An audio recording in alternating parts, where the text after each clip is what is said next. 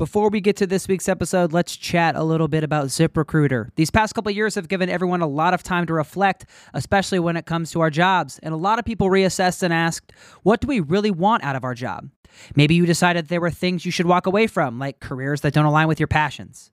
I remember my passion was not folding t-shirt stacks for hours or standing in a stockroom putting together of packages of these t-shirts only to then take those same shirts out of a box 1 week later. I knew right then and there that this was not something I was going to do for the rest of my life. But maybe there's a different version of this story where people think that there are things they deserve more of, like higher pay or better benefits. It is 2022, and whether you need a job or just want a better job, this is your year to find that job that you absolutely love, and ZipRecruiter's here to help you. ZipRecruiter pitches your profile to employers for great jobs, and if somebody from that company really likes what they see, they can personally invite you to apply to their job. And ZipRecruiter may even send you an awesome job that you never even knew existed. So there you go. They're thinking for you. They're doing the work for you. So don't wait. Let ZipRecruiter help you find the perfect job today.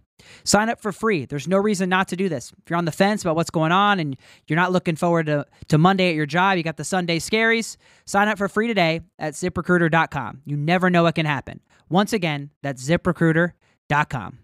And now, let's get to this week's episode of the podcast. Then see the thing fall. You don't really know how a gangster gone ball. You don't really know if I run or stand tall. You don't really know till they're coming. No, till they're coming. We gone. Am I ambitious cause I overlook the things they lost? What is good, everybody? Welcome back to another episode of In the Paint. Recording this to you on Memorial Day, so shout out those who have served our country, and thank you for some of this country's freedoms that we have. Okay, let's dive right into the NBA Finals, NBA playoffs talk. There was a Game 7 last night in the Eastern Conference Finals, and it ended up being a good game, but for most of it, it was very not compelling, very just kind of the same trajectory of the game as most of the games throughout games 1 through 6 were. And so, you know, I want to talk though about what all went down in game 7, because there was some noteworthy things that had happened. So let's kind of dive into some of the storylines here, some of the things that happened in game 7. We'll start obviously from the tip. So first quarter was 32-17, and there was a moment where I think Miami had cut it to 5. I think it was 22-17. They had cut it to 5, and you were like, okay, if you're Miami and you can get out of here within, like, the way the game was going, I think it was like, you know, basically 10-plus points throughout the entire first quarter. And so you're thinking, well, if I can cut this to 5, or if I can keep this to within, you know, single digits after the way we've played this first quarter, that's huge.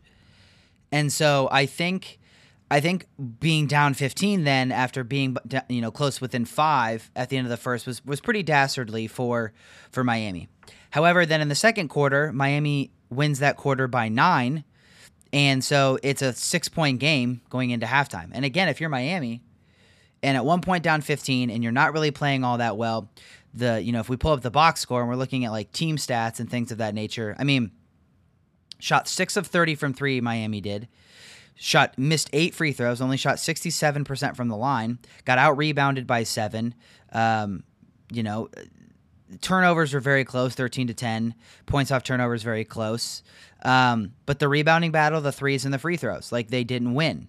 Now, they had a better overall field shooting percentage, but Boston, you know, when they hit 5 more threes and they shoot 15% better, you know, that can be the difference in the game. So second quarter, though, Miami really did bring it to them, cut it to 6, and you think, okay, looking at where we are, stat line, looking at just kind of how the flow of the game has been, being down 6 at halftime is freaking massive for Miami, when they could have been down probably 20. So all things considered, second quarter and how they ended that was big time. Moving into the third quarter, you know, 1-point game after the third quarter. 1-point win for the Celtics in the third quarter. They're up 7 going into the fourth. And what's funny is, going into the fourth quarter, again, they're up 7. Nothing too crazy happened in the fourth quarter until there was a moment where there was a 5-minute stretch. I believe it was from minute 11 to minute 6, where Miami missed 9 straight shots and Boston went on an 8-0 run. And they were up, I believe, I'm going to pull this up just to double check. I want to say they were up 11. I think it was a 3-point game, and then it was an 11-point game within that 5-minute stretch. And so at that point, with about 5 minutes left and it's 11 points, and the way that Miami wasn't scoring and the way that Boston clearly was, 96-85 at the 4-minute mark. So maybe it was 10 to 4. I don't know, but it was basically, or, whatever it was, 9 to 4. But it was basically a 5 to 6 minute stretch where Miami couldn't do a thing. So we are now at an 11-point game. Marcus Smart hits a couple hits a couple free throws. Now it's a 13-point game. Kyle Lowry hits a step back jumper. It's now back to 11. Then it was basically hovering at 11 for a little bit. Max Strus makes a dunk, puts it at 9. And then it was back and forth pretty bad. About a 9-point game over and over. There was missed threes, 2 missed threes by Marcus Smart. Victor Oladipo misses a shot. Bam misses a shot. Grant Williams turns the ball over. That was just a bad 2.5-minute stretch of basketball. Then Victor Oladipo drives to the bucket, makes it 7. Kyle Lowry drives to the lane, makes it 5. They called a charge on, I believe, Jaylen Brown.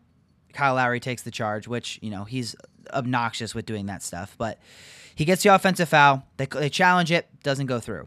Max Strus then makes a really tough three-pointer to put it within 2. 50 seconds left, that happens. With about 22 seconds left, Marcus Smart misses an easy layup. Jimmy Butler then takes the ball.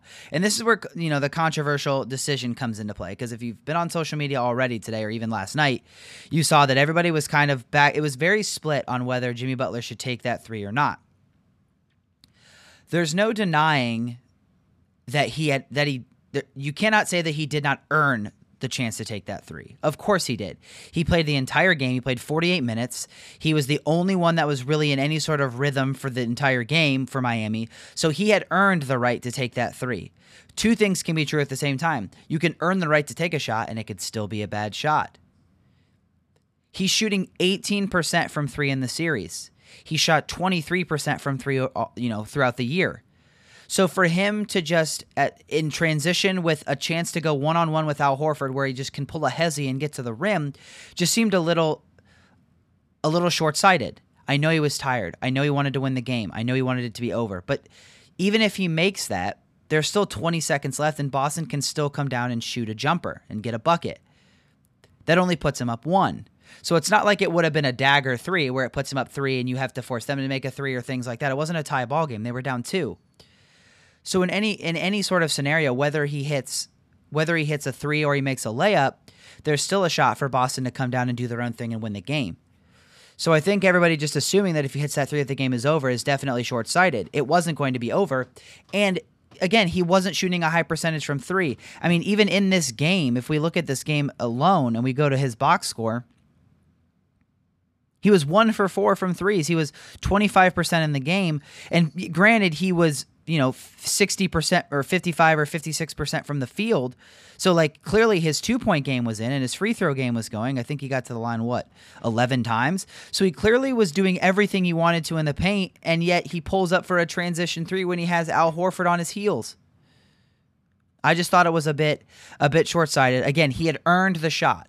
He earned whatever decision he was going to make, he earned the right to make that decision. It wasn't like he didn't have the green light in that scenario. But again, in a game where the team is shooting, 20% from 3, you're shooting 18% from 3 from the field in the series, 18 from 3 from the series. It just seemed like the wrong decision. So all that said, he misses that 3.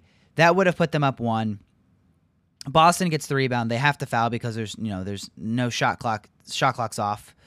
And so that was kind of the game. I mean, there was a couple moments after that where maybe things could have got tight, but that was it. If Jimmy Butler makes that 3, they feel so much better about where they're at. But they foul. Marcus Smart makes 2 free throws, so it's a 4-point game with about 10 seconds left. Max Strus misses a 3-pointer, and a couple of those were, and then it was done. So shout out the Celtics. There was a controversial call in the middle of the game. Max Strus hits a three, but it appears that his foot, they thought his foot was on the line. It appears it might have been hovering over it. My thought on that is this. I think it should have been counted as a three. I think that with those calls, when they're like right there,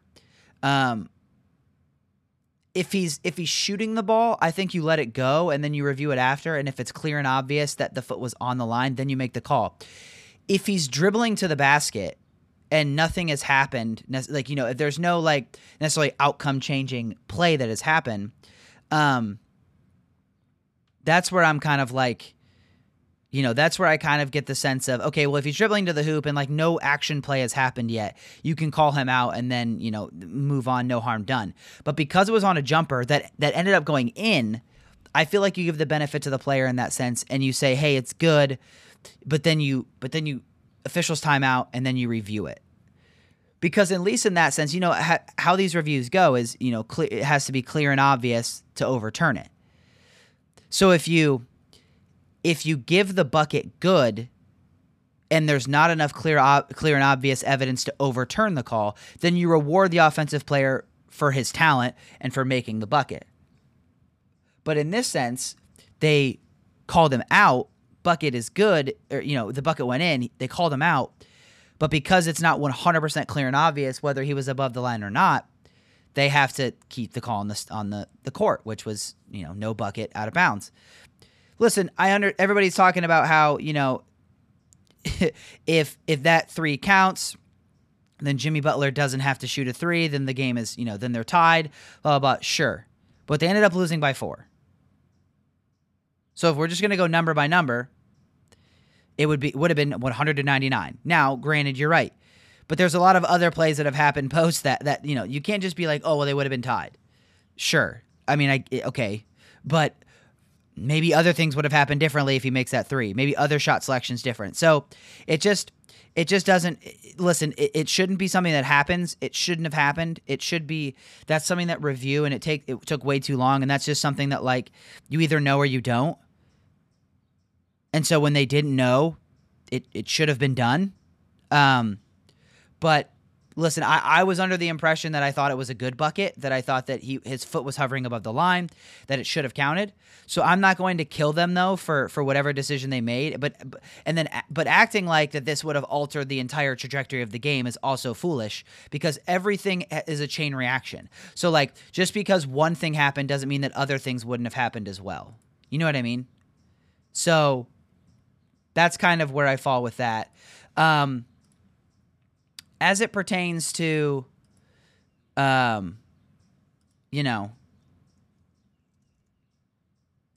it pertains to the NBA Finals, because we see now what we have. So we have Boston taking on Golden State in the NBA Finals. Boston finished their series in 5. Golden State finished their series in 5. Boston is now obviously on to their series after 7. They're into the NBA Finals.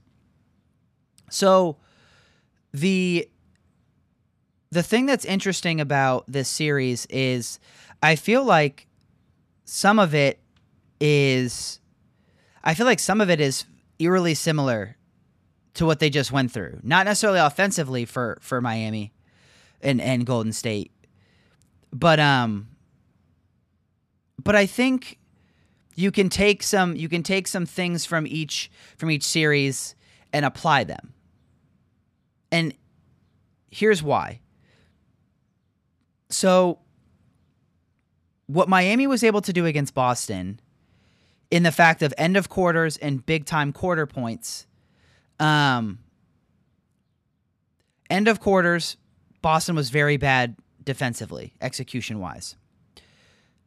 Miami was able to play massive quarters at times, and even in Game 7, they were great at end of quarters and third quarters and big quarters. And so Golden State also thrives on those runs. They thrive on those swing quarters, that third quarter, that end of quarter time. So even if they're playing really, really bad throughout the quarter, they rely on that end of quarter and swing quarter moments where they can just blow you away and go on a run. Remember, everybody on the broadcast and all these things for the Eastern Conference Finals, they kept talking about how many quarters Boston had won, but how this was still a Game 7. Do you know why that happens? Because of really poor execution and because of swing quarters where teams are taking over and winning big moments in big spots in the quarter. End of second, third quarter, end of fourth. Those are like the big three in terms of quarters. Can you win the third quarter? Can you come out and just blitz the third quarter? And at the end of the second and fourth, can you own those moments? There were games where Miami owned those moments, and even in Game 7, if they weren't down 15 for some of these moments, they might have won the game because they owned a lot of those quarters. They didn't own the third quarter, but they owned the end of the fourth and the second, and if they would have just played a little bit better in the third, they probably would have won the game. Golden State is going to own those moments. And if Boston continues to have poor execution in those big moments, this could be a very quick series. I don't trust Boston's inability to execute at big moments. They've shown that time and time again. This is I always say this about anything in life, but also especially in basketball. And it really rang true with the Brooklyn Nets, but it rings true with a lot of these teams. Trust what you see. Trust the historic data that you have. The team is always who they have been. They show you who they are. Boston is super at their highest ceiling. Was probably the best team in the playoffs with Phoenix. But their floor is super low. And a lot of times their floor shows itself in really big moments. Miami was nowhere near as talented. They couldn't score. But somehow they got into a Game 7 with Boston. And the reason why was because in those swing moments, in those big moments in quarters, Miami executed and Boston did not. Now, in moments that didn't matter, in the quarters that aren't as paramount, Boston was great. And sometimes that carried them through, like again in Game 7. Because they were so good in the first quarter and so dominant, and then because they were able to hold on and not as good in those big moments, but because they were so dominant in I would say the quarters that aren't as paramount, but they had big enough leads that they could just hold on. And so Golden State is going to press them, and they're going to give them a run for their money, and they're going to be very, very tough to beat. But another thing to point out in this series, analysis-wise, Golden State is a different offense than anybody in this league. And what I mean by that is a lot of people in this league, basically, they'll run their sets. They'll run they'll hunt mismatches. They'll run ISO in certain ways. They'll run high pick and roll. And all of that is to get a favorable matchup. If you haven't watched the NBA in any sort of capacity and you sit down and you watch it, you would just say, well, this why is everybody moving so slow? Like in half court, why is there just look like it's the same thing over and over? Well, because technically it is, but they're essentially all they're trying to do is just create mismatches and then go one-on-one against those mismatches. And then if you go one-on-one against those matches and then the paint collapses, you kick out to shooters. There's a guy on the Volume Sports, Jason Timpf. He talks about this all the time. He has a thing called Hoops Tonight. He says that everybody in the NBA, all they want to do is drive and kick. It's just all about collapsing the defense so you can kick out to shooters. Well, how do you do that easiest? You get a mismatch one-on-one and you can blow by the guy. So again, that is all that a lot of these NBA teams like Boston and Miami are trying to do. They're trying to find mismatches. Golden State is vastly different. Golden State is basically modern-day motion offense in the NBA. Everybody moves. There's two guys always moving. There's always screens being set. Steph is more lethal off the ball than he is on the ball, but he's obviously lethal on the ball as well. But it all is just to create movement and to create flow and to create things to go and happen and cuts and backdoors and off these screens. Tons of moving screens, all these things. So Boston is going to be in for it defensively because it's completely different. But that doesn't mean that Boston can't still win this thing. It doesn't mean that Boston isn't capable of doing this thing. They clearly are. I mean, they've got the best defense in the league, but they don't play the Golden State Warriors, 4 out of 7 times or 7 times in a series. So those numbers are different. If I pulled up what Boston's numbers against Golden State were this year, maybe they're not as good. Looking at those numbers, I've got those pulled up here. I mean, so they played twice this year, once in December, once in March. And in the December game, they won 111-107. And in the March game, they lost by 20. Oh no, well, 22. So again, it's kind of the same thing that happens with these Celtics. They either show up or they don't. But the one thing I noticed in both these games is they did manage to score, 105 plus. In both in the first game, they shot 36% from 3. In the second, they shot 37. So it's not necessarily like anything was vastly different. The difference was Golden State in the second game played atrocious. So those are possible. There could be 1 or 2 of those games in that series. So it just kind of comes down to who's going to show up. What team's going to show up, what Boston's going to show up, and what Golden State's going to show up. And I trust Golden State because they've been there before, they're experienced, all the finals they've been in. I just trust them more. So that would be my pick. Like I said, Warriors in 6. It could go 7, but Golden State's got home court, and you really don't want. I don't care if Golden State goes to a game 7 at home. I don't think it necessarily super matters with this team, the way they play defense. Boston, I mean. And so, yeah, I think this is going to be a wildly, wildly entertaining series. But in the same way, it all just really depends on the defensive sets and who shows up shooting the ball better. Who's going to win these big quarters, the quarter moments, end of second, third quarter, end of fourth? Who's going to win those? That's really all that matters to me. I've seen the way that Boston kind of approaches these things. I've seen the way that they show up in some of these moments, and I don't trust them, and I just trust Golden State more. I got a future on Golden State in 6 when they were up 3-0 against Boston, so I'm rooting, obviously, for that. We'll see exactly how that ends up, but that would be my pick, Golden State in 6. As it pertains to Game 1, like I said, I'm looking at this here. Golden State favored by 3.5. I feel like that's a very good number. I feel like Boston coming off of a 7-game series, Golden State getting to rest, it being at home against Golden State, I think they can blitz them in Game 1. So I would take Golden State minus 3.5. We can pull up Action Network 2 and see kind of if there's a system in play. If there's a number or a system that makes sense. Again, if you know the system, I've talked about it many times on this pod, the system of home favorites, if they're getting more percentage of the money versus the bet percentage, that system is about 19% ROI, about, up $6,000 if you bet $100 roughly.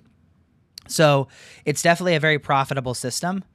I'm not exactly sure. I'd have to pull that up. I can do that now while we talk, but like I said, I think everything in me, is leaning towards Golden State in that first game, just because of all of the fatigue, all of that.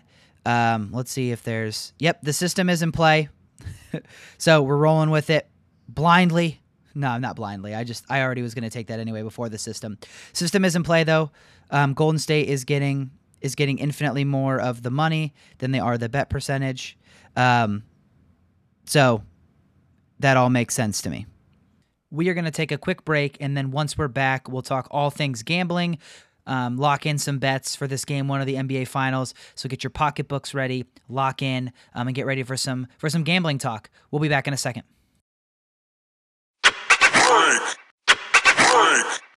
Welcome back. On the other side of the break on this podcast, like I mentioned, we are going to talk all things gambling for this game one of the NBA Finals. Warriors, Celtics. Game one tips off tonight. This is part two. We did part one recorded on a Monday, Memorial Day, and then we are, back at it Thursday before the game. This episode will drop right before the game on Thursday. So hopefully you hear this. You can get some bets in before 9 o'clock Eastern time for these bets if you want to tail any of them. So we're going to just kind of look at a couple things. I want to start off the jump talking about the series prices because this is an interesting thing that, people like to bet these series prices for the NBA Finals and for series in general for the playoffs. If you look at the series pricing for the Warriors, I think you can literally get them about 150, 160 for the series. Last I checked, that's what it was. I'm gonna just double cross the references here, check those. Almost positive the series prices are probably right around there. But let's just be right here. Okay, yeah, Warriors 150, still minus 150. I'm looking at Bovada. I'm sure they're pretty comparable throughout, but minus 150 on Bovada. Here's the thing. If you want some value, there's another route you could go. And I'm sure this has probably been talked about if you listen to any other podcasts about, the NBA Finals and if it has a betting element or if there's any sort of mention of gambling. I'm sure this has been talked about. But the reason I'm bringing it up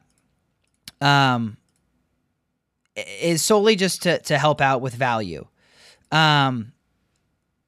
Because here's the thing about it. Let's see. Let's go to the NBA here. Let's just go see if we can find, MVP stuff. Okay. Steph Curry to win the Finals MVP is minus 120. So here's the deal. If the Warriors win the NBA Finals, Steph Curry is going to be winning the Finals MVP. Listen, I know it's only minus 150 to minus 120, but that's better value. And so if your just thought process goes, I think the Warriors are going to win the Finals, I would just bet Steph Curry to win the Finals MVP. You can put the same amount of money down that you were going to put for them to win the Finals, and you literally get better value. Now, the only thing you have to worry about, and I can't believe that this number is bigger, Klay Thompson is 10-1, Draymond 20-1, Poole 25-1, Wiggins 50-1, Looney 250-1.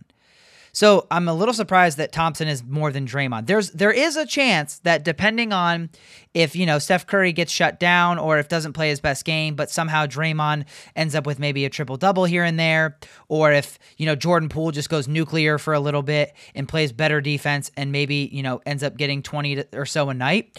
But here's the thing. The smart money is telling me that if I want to bet on the Warriors to win the title, that I might as well just bet Steph Curry to win the Finals MVP, because if the Warriors win the Finals, Curry is winning Finals MVP. So I'm getting minus 120 versus minus 150. So if I'm placing $500 on the Warriors for the series, I might as well just place $500 on Steph Curry to win the Finals MVP, because $500 on the Warriors to win it all would be $333. $500 on Curry to win the Finals MVP. If the Warriors win it all, I bet he's the MVP. You get $416, almost $417. So you get $80 more, roughly. Listen, again, it's not a massive jump, but it's better value. So that would be my first tip. If you think the Warriors are going to win the Finals, I would recommend betting on Steph Curry to win the Finals MVP for better value. You can do both if you want to. Hell, I'm not telling you not to do both. You can double your money, triple your money in that case. But that would be my first bit of information and advice would be bet Curry to win the Finals if you think the Warriors are winning it all. You could also say the same thing about the Celtics, and here's why. Because again, the next biggest number would be, the bigger number is Jason Tatum at plus 170. The Celtics are plus 130 to win the Finals. So again, I would venture to guess that if the Celtics win the Finals, it's because Jason Tatum's really good. That's basically just how their team is constructed. The only other one you have to worry about probably would be Marcus Smart, but, that's 250-1. So obviously there's a ton of value, but your smart money, again, is saying if you think the Celtics are going to win, because it's plus money, you can't really go wrong. But because there's better plus money for Tatum, maybe you want to split your bet between the two. And, if you do $100 on the Celtics and $100 on Tatum, no matter what happens there, if you win, you're good. So that's another route to go. Because if the Celtics end up winning, but it's not Tatum, you'll be fine. You'll still win 130. You'll still be $30 profit. But if the Celtics win and it's Tatum and you bet both, you're good. But either way, or if the Celtics win and it's Jaylen Brown and you bet Tatum, you're still going to be fine. So, and everybody, let me present the other side. It hasn't happened in the other 52 times that we've given out this award. 53 times. One time it went to the first ever time it was awarded, it went to somebody that didn't win the finals, Jerry West.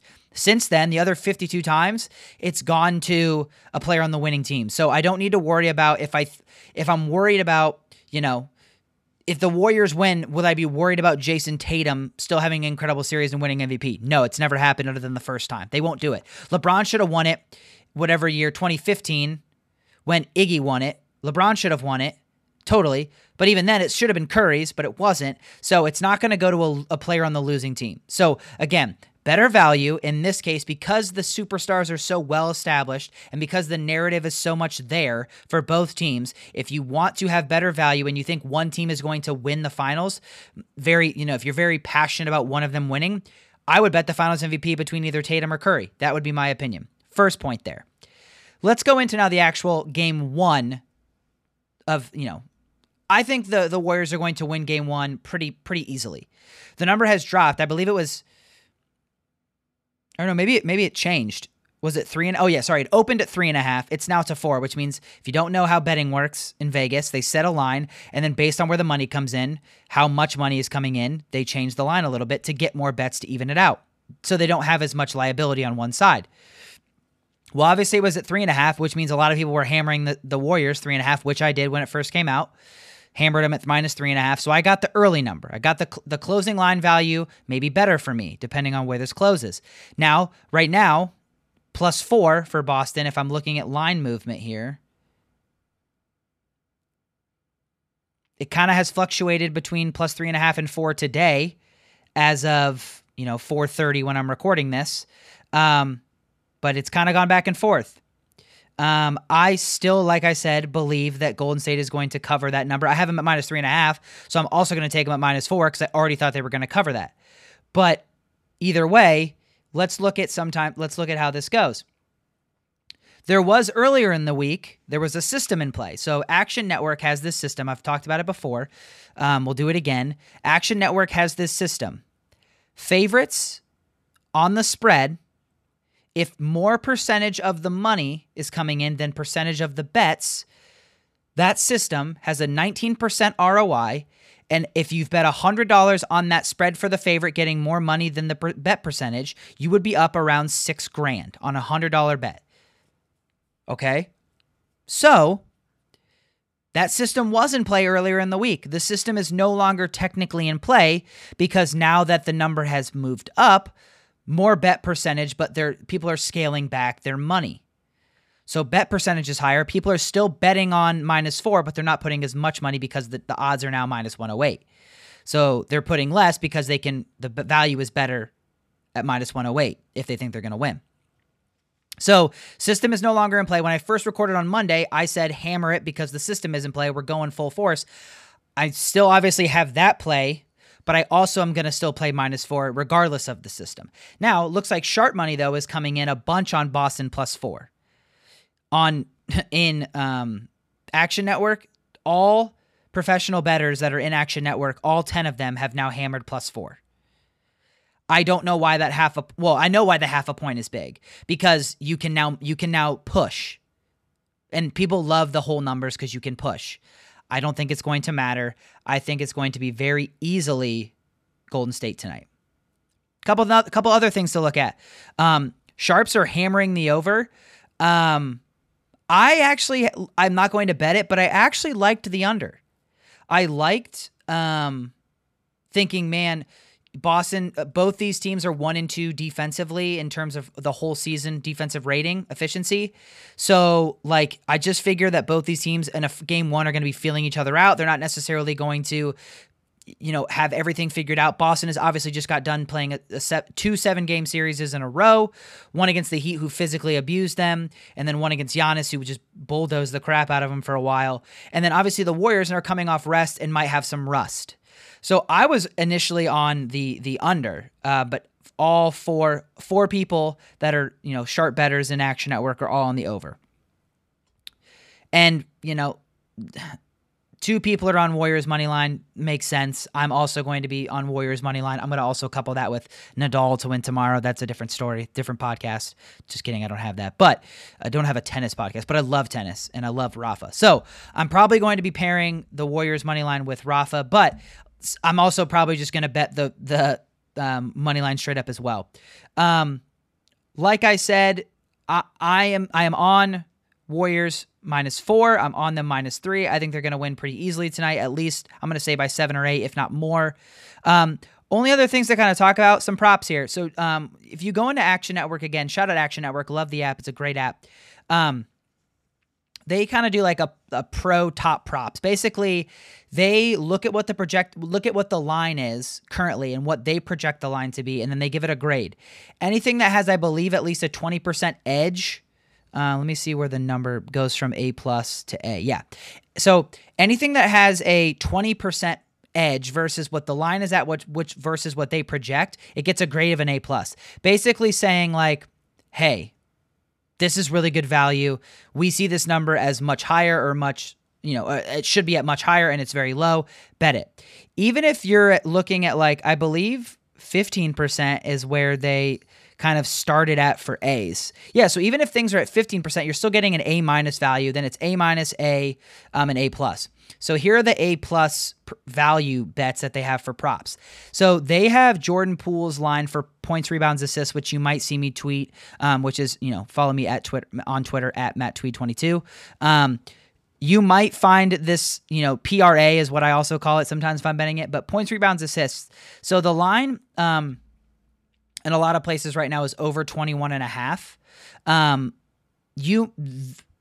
Action Network is saying it's right around 27 is what it should be at. So they're saying that's almost a 30% edge. You should hammer the over 21.5 points, rebounds, assists.